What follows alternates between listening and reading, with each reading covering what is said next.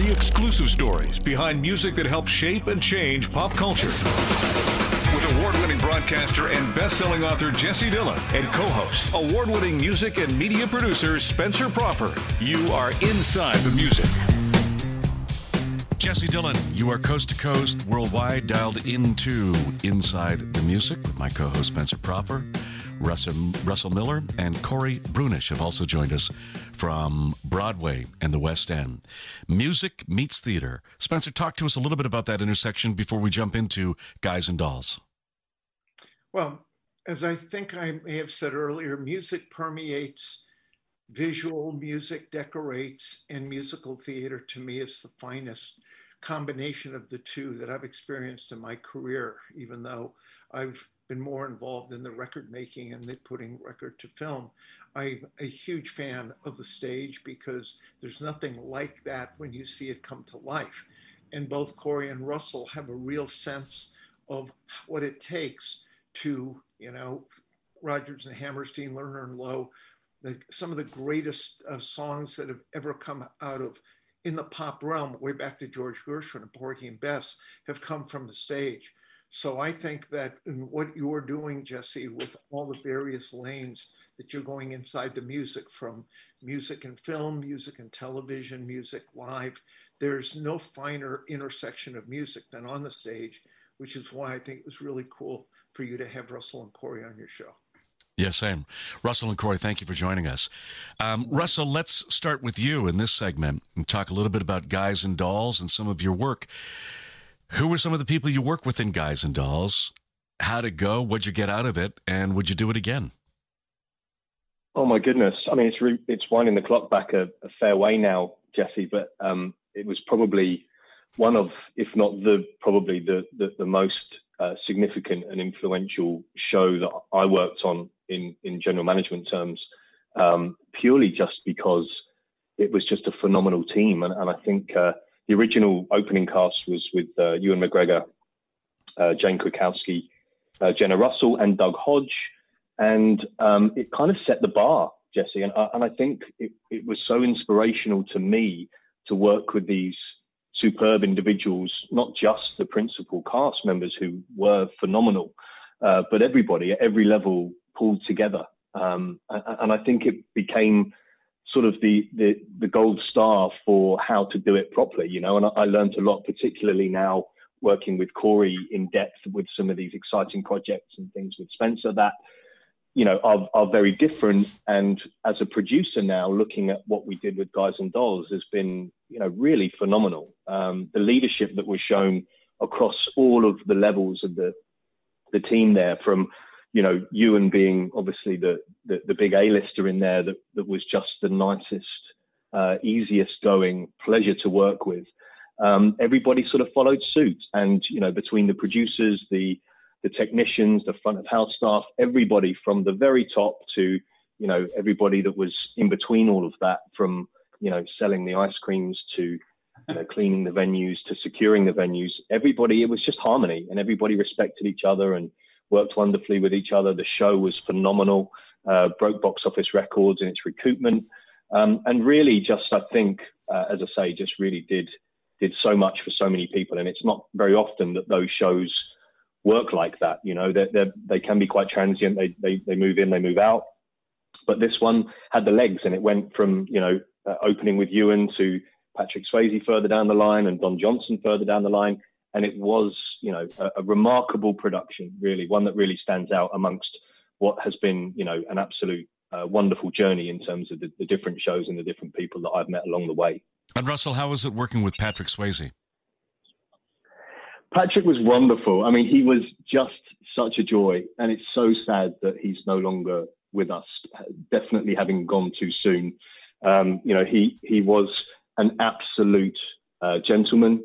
Again, we were blessed with all of them. Everybody that was in that show was wonderful. Don and all of the ensemble, absolutely great. And it's a measure when everybody stays in touch, and we are all to some extent still in touch. I bumped into Jane Krakowski only probably just less than a year ago at an event, and it was wonderful, and it was as if we'd just seen each other yesterday, and those things really sit so well. And Patrick especially, as I say, so tragic. And his wife was with him most of the time during his stint with the show, and they're precious memories. And you get to, it's a blessing to be able to work with these people.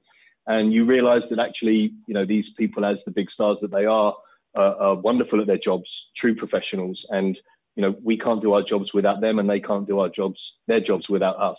And the understanding and the respect that went with that, with everybody, taught everybody a lot, I think.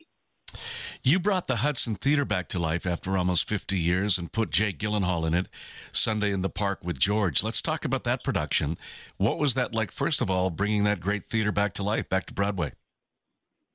Well, I was certainly a part of that process. I can't say that I can't take the full credit for putting that one back, but it was certainly a huge, significant milestone for everybody that was involved in that, and very special to see such an amazing old venue be brought back to life. And as I'm sure Corey will agree, as theatre people, it's always so sad to see venues that haven't been used for some time or being used for different purposes. And the Hudson, having been, really looking after so many people in a different way for so many years. It was a conference facility that was part of the Millennium Hotel in the heart of Broadway there. Was great to see that brought back to life, and with such a wonderful show and such a wonderful team.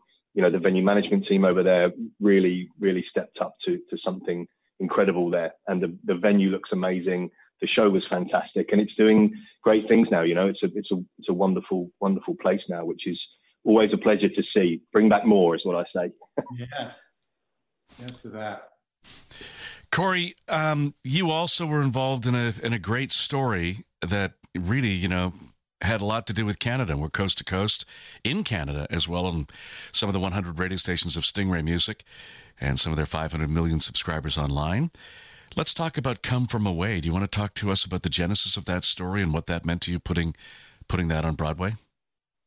Well, part of what my wife and I do is we travel the world looking for shows. So we see maybe 100, 120 shows a year, whether they're in New York or London or the West Coast. And we were in San Diego. We bought a ticket. We saw a show that was in development there. And I walked out of the show and I turned to Jessica and I said, "This is the best musical I've ever seen." And it became Come From Away. And we brought it to Broadway shortly after. And it's in its fourth year. And obviously we're on a break, but it's an amazing story about the best of humanity. Shall we play a song from Come From Away? Let's do it. Which one? How about Me in the Sky? Love it. Thank you. This is Jesse Dillon. You are coast to coast worldwide today, dialed into Inside the Music.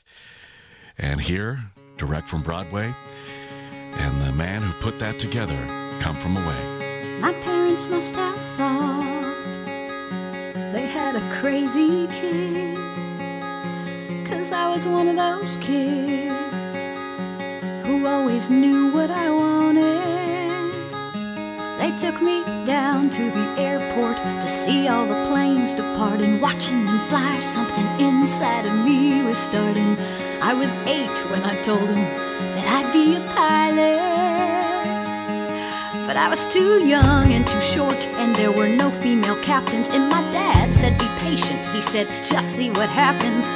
But I took my first lesson, came down from the sky, and told my father I'd fly for the rest of my life. And I got my first job flying for a mortician in a tiny Bonanza, just a corpse and me, $5 an hour for flying dead bodies. I had to climb over their faces just to get to my seat. Then suddenly the wheels lift off, the ground is falling backwards. I am suddenly alive. Suddenly I'm in the cockpit. Suddenly everything's changed. Suddenly I'm not too young or too short, and the passengers in the back don't complain. Suddenly I'm flying company charters. Suddenly everything's high. Suddenly there's nothing in between me and the sky. American